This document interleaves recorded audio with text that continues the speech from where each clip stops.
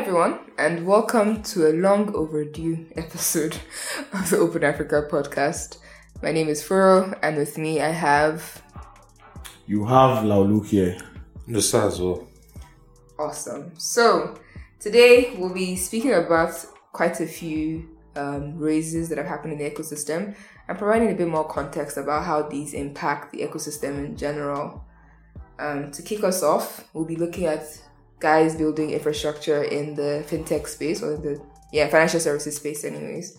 Mono and Stitch. So Mono recently raised, I can't remember how much. I was going to answer, then I realized I don't recall how much either. Who? 10? 15? 15. 15, yes. 15. Tiger led. After, this is their second African after Fair Money.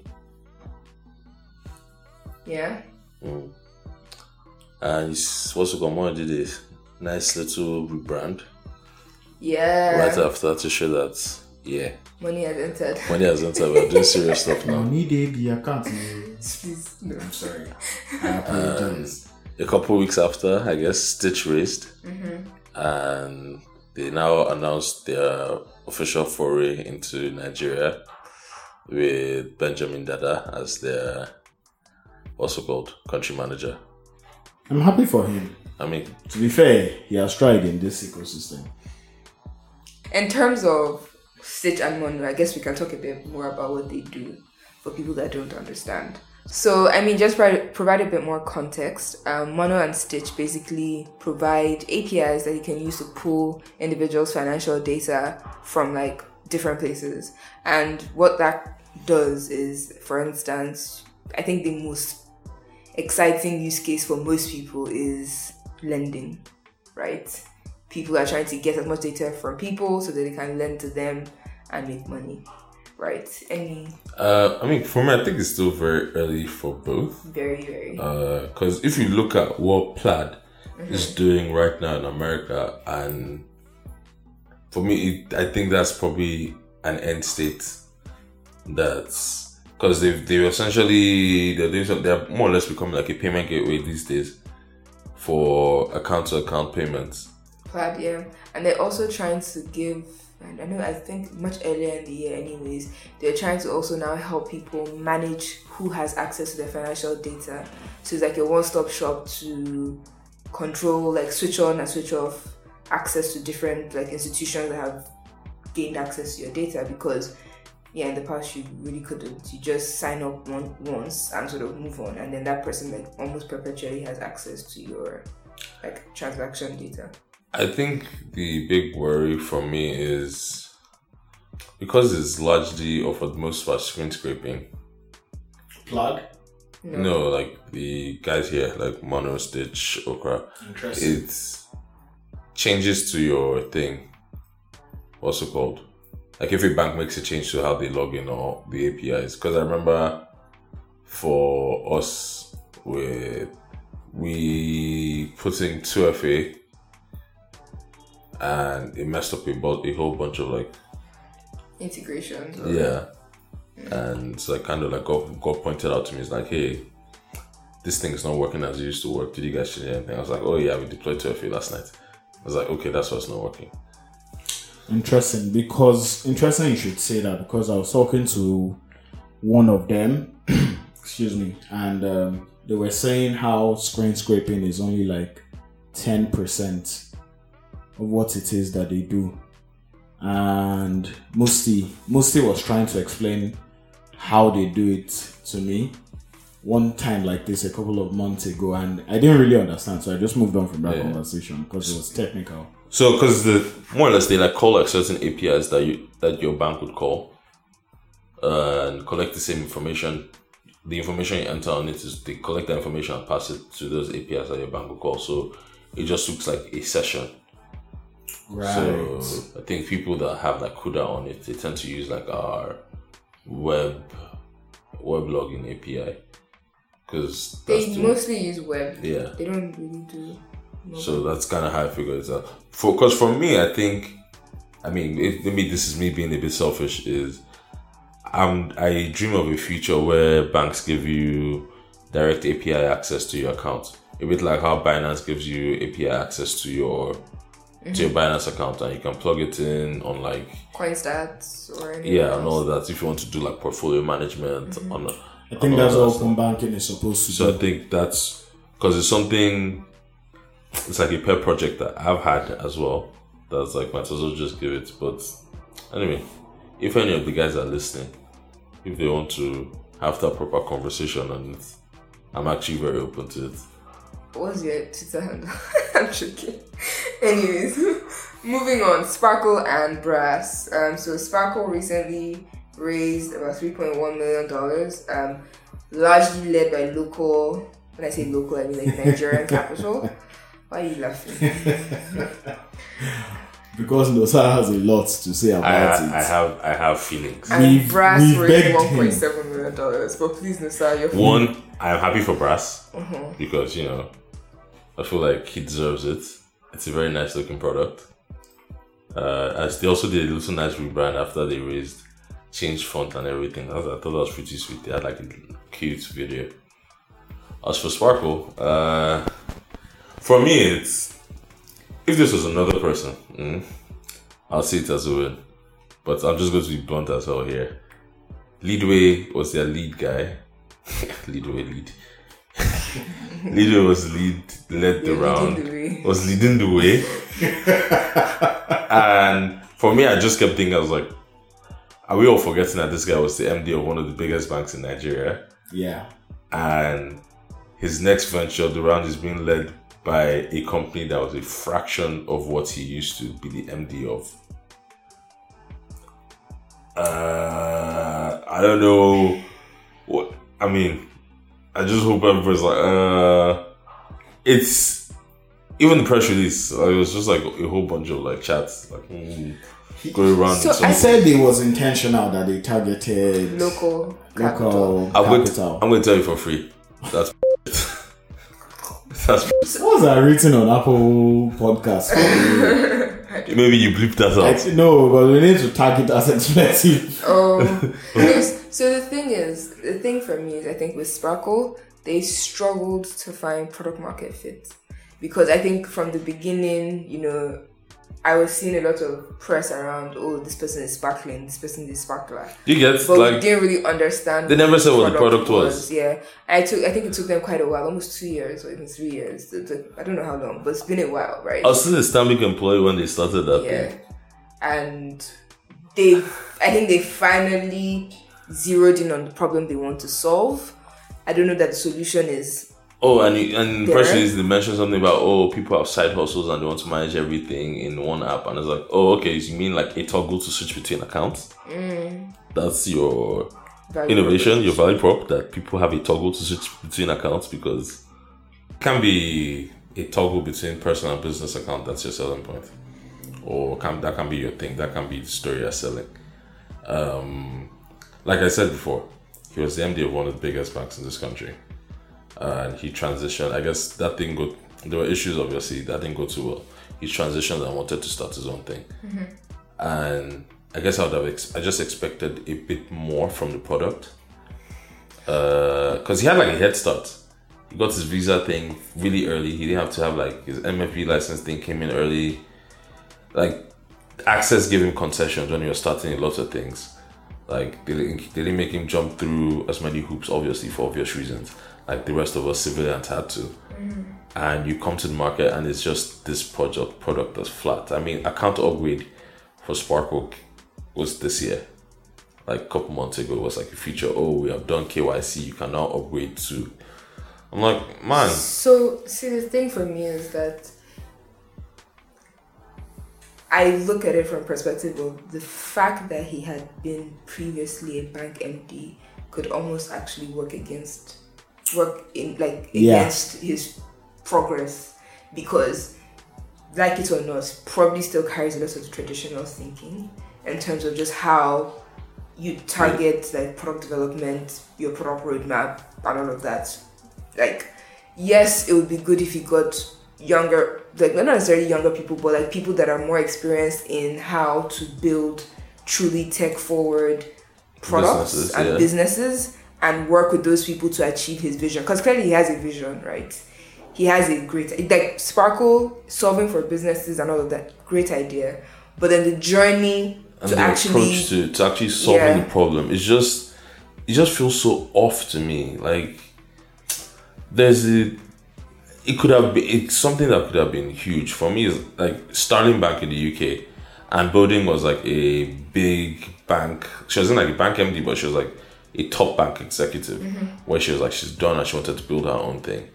And building Starling is still very traditional compared to the other guys, because they're not as out there as far as like marketing spend or growth.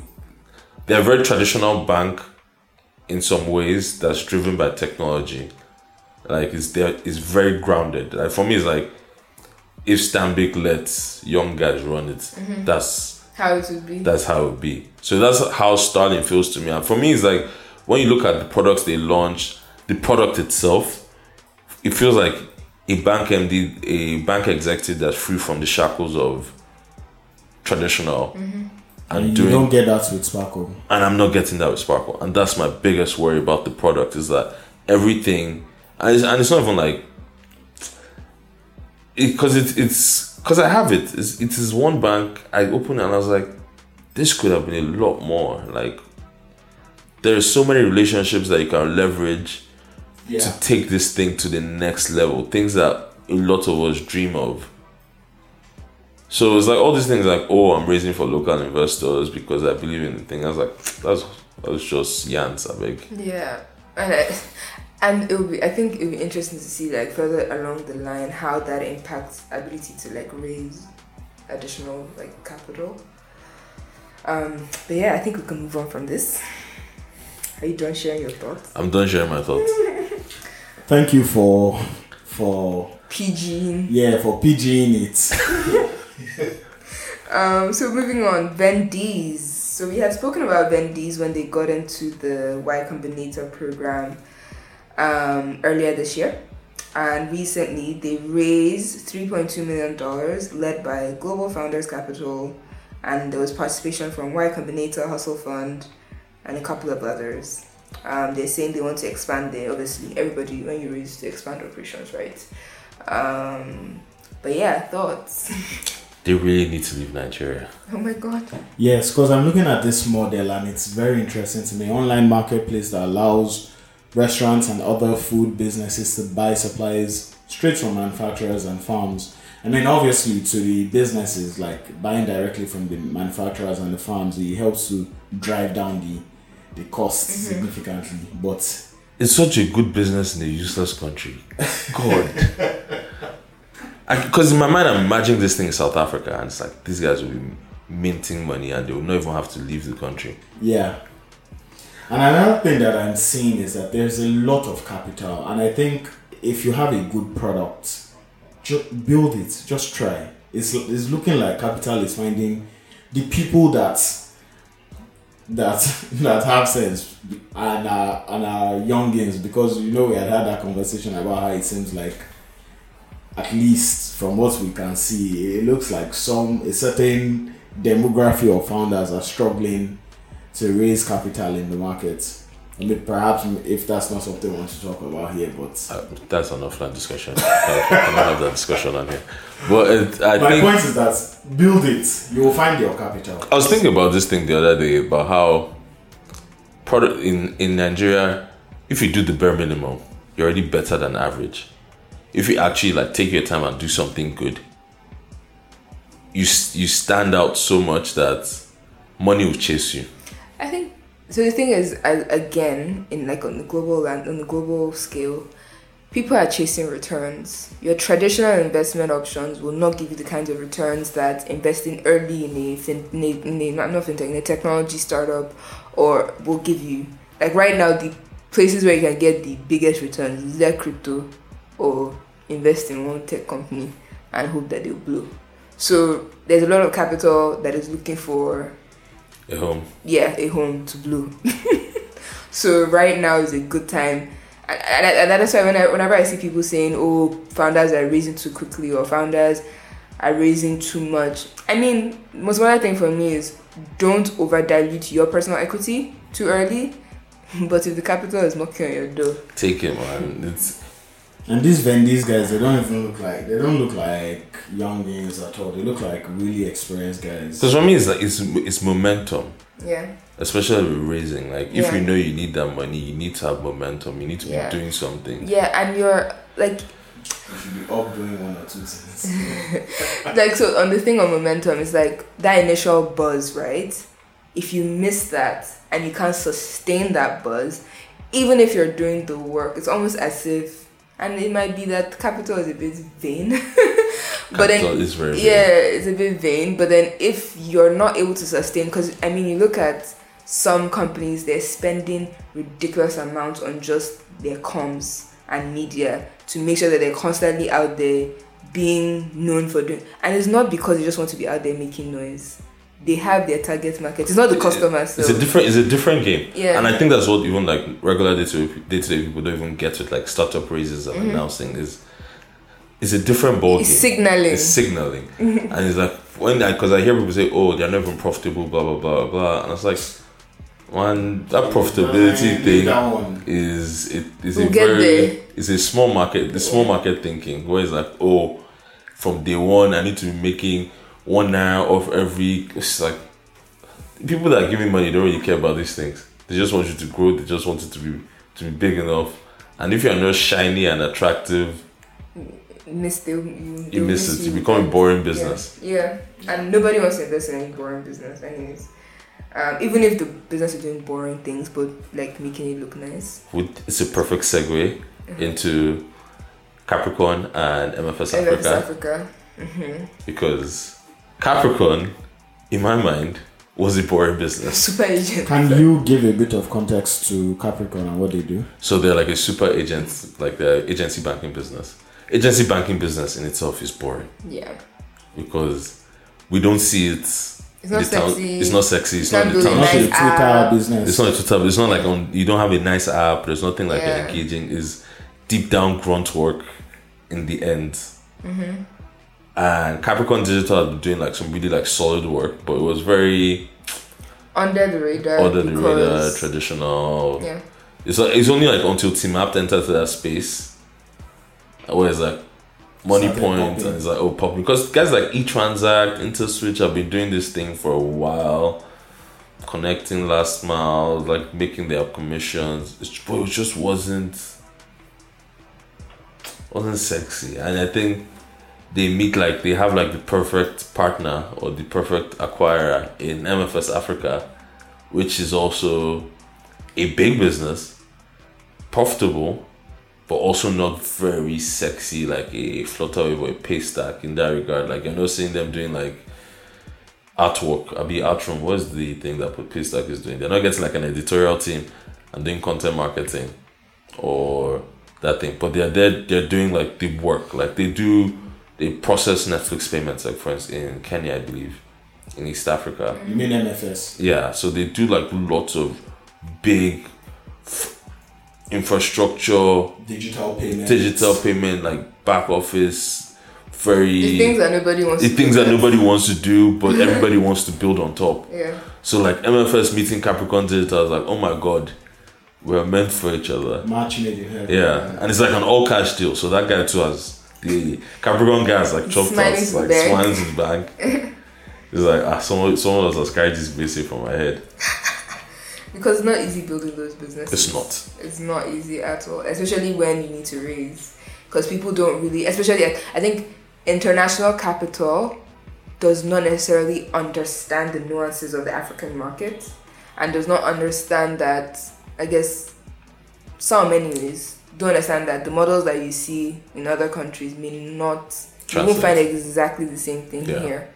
You kind of have to dig a bit deeper, spend some time in the ecosystem, get to know the key ecosystem players, educate yourself. The only person I think that has done like made like agency banking sexy is Sendwave, Wave. Wave, yeah. Because it's essentially like an agency banking business, but then they've like morphed it like, oh, it's a digital bank, oh, it's blah blah blah, and it's like, oh, we're going to do lending, oh, we're going to do investment, and you just like puff it up on packet, and it's like we're competing with mobile money, competing in person. Then it's like, oh, okay, this is an attractive company here. Yeah, I think we should probably do an episode on just like packaging in the ecosystem. I mean, it's a joke, but it's you have to be able to tell a story. Yeah. It's a very, very key component of this thing is that you have to be able to tell a story that people can believe in. A compelling story that's like, okay, if this pans out, it could be a massive company, I will make a lot of money, versus saying, oh, I'm just trying to do my job, or just trying to... Because a lot of the unsexy startups that are doing really good work is that they're very functional. It's like, we do a job, we connect point A to point B. That's it. And we do it very well. And it's like, okay, that's old reliable. But a guy that comes and is like, I could possibly get to point A to point B, but think about point C and point D and point E. Those are places I want to go to. And it's like, this guy has ambition, he has vision. And if it clicks, it's going to be massive. We're all happy. If it doesn't click, it's like, just a little. It's like 1 million, 2 million, I lost, whatever. My fund is how many billion? I don't really care. Keep it moving. And keep it moving. Versus the guys that is like point A to point B and has been going that route every day successfully. 99% uptime. Yeah, I think we should definitely explore that episode. Anyways, now I think we'll just cap it at Moove. Yeah. So, I mean, I remember as far back as when I first moved to Lagos after NYSC, how like the Uber drivers would always be talking to me, especially when they found out I worked in a bank. They'd be like, oh, is there any loan you can give me? I'm just like, bro. It's a pro, I don't give you anything. I can't really have that conversation, please. I like my job. And it was a recurring theme like throughout my career in the bank. And it was, I mean, there were conversations that were had, but I don't think anybody actually ever spent the time trying to look into the problem and solve for the problem. They checked out from the initial risk assessment bit. Yeah. Like that first risk you want to build a lease to own model for Uber drivers. Everybody just defaults to cynicism. Like, they run away. You know, it's funny because now it's like such a no-brainer business. It's always it has always been a no-brainer business. But you know the thing about bank capital is that one, it's not patient capital. That's one. Two, it's very cautious capital. So if there's even the slight risk that this person can disappear, everybody just backs off. No, but think about it now. It's like a salary-backed loan, where it's like you domicile the salary in your bank, and that's your protection. It's like Uber will domicile the payment. Like big bank could afford to have that conversation with Uber when Uber was starting. It's like we'll domicile the payments. If you pay them in GTB, for example, we'll give all your drivers a line of credit, or we'll finance the cars. Let me talk like a risk person. So what happens if the person has an issue with Uber and he can't drive again and he stops making money? What happens if they sack me from my job? Fair enough. I mean, enough. You just have to think of Uber as a big employer. Yeah. And these are Uber's employees. But that's the thing. With the one about your job, right? There is that association that the employers make with the employees that I'm not certain Uber is willing to make that connection. So like I think many arguments. Are you a contractor or are you this or that's true. That? So like now Uber is a bit more, but in the beginning when Uber was trying to make inroads, I know they tried to talk to lots of banks to like do things directly with them, especially with facilitating payments on the app, because back then it was still very early days as far as online payments. So a lot of the Uber was, I think the payment processing, Forte was not even taking it yet. So there was lots of opportunities for banks, because even Paga got a thing with Uber now. So yeah, don't get me wrong, I agree with you. It's a no-brainer product, and it's something that Fura and I actually even talked about at some point. You know, because all you needed was like a bank business. Was like, oh, this is a big global startup trying to enter Nigeria. Let's just enter inside. You know what the market needs? It needs this, but not with Uber drivers, with everyday folks. Somebody needs to start financing like vehicle acquisition, because it gets more, and a car is a utility and it's becoming more and more, and not a utility in that sense. Like there's value to be derived from it, is what I'm trying to say. Anyway, that's not everybody to move. It's becoming difficult. What Moove does. So Moove they're a fleet manager, like Uber's biggest fleet manager, and essentially Moove does lease to own with Uber drivers. So if you've seen like those white Innoson, just tiny Innoson cars all over Lagos that are Ubers, if you've probably even entered one, because I think like either between 5 to 7 out of 10 Uber drivers in Lagos are powered by Moove. Essentially, it's they've done this business that we're calling No Brainer, raised money for it, acquired the cars, and the drivers are riding around paying, because when Uber is paying Moove is settling them less how much they owe Moove, which is what banks should have been doing, because banks have the accounts. They didn't need like a third party to sit in the middle. Yeah. I mean, Oh God. Yeah, banks have left a lot on the They've table. left a lot of money on the table. They've left a lot, of and money. it's what happens when you don't like adjust to the times. you know? acknowledge the times, but you You're don't. acknowledging it, but you're not adjusting Adjusting to to it. Because if anybody rode an Uber for a while, for a period where it was It was a it's very still like- simple. To be fair, sorry to cut you off. Thinking about it now, it was a very simple qualification model to do. pass You Uber's just test. exactly once you've passed Uber's checklist and you've driven on Uber for a while and you don't own A car. and you don't own a car, you just apply all the other variables. You do the crediting flows. You look at all the men.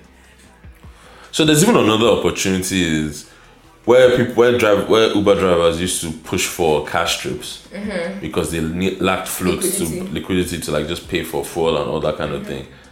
That was an opportunity for line of credit for Uber drivers. Yes, and overdraft. overdraft. Short I mean, 15 days, 30 days, now Uber and Bolt are not so big on it 10K limit. because Low they've risk. gone to find their own solution. I know Bolt, for example, has solved. They'll probably roll it out some point this year. A liquidity management thing for Bolt drivers, but the opportunity was there for years. And if you rode in a Bolt, I had a Bolt decline you for this thing, because when I started Akuda, it was one of the first ideas I had, and I remember I somehow we got in touch with the Bolt guys, and the only thing that didn't click was because we were like 3 months old.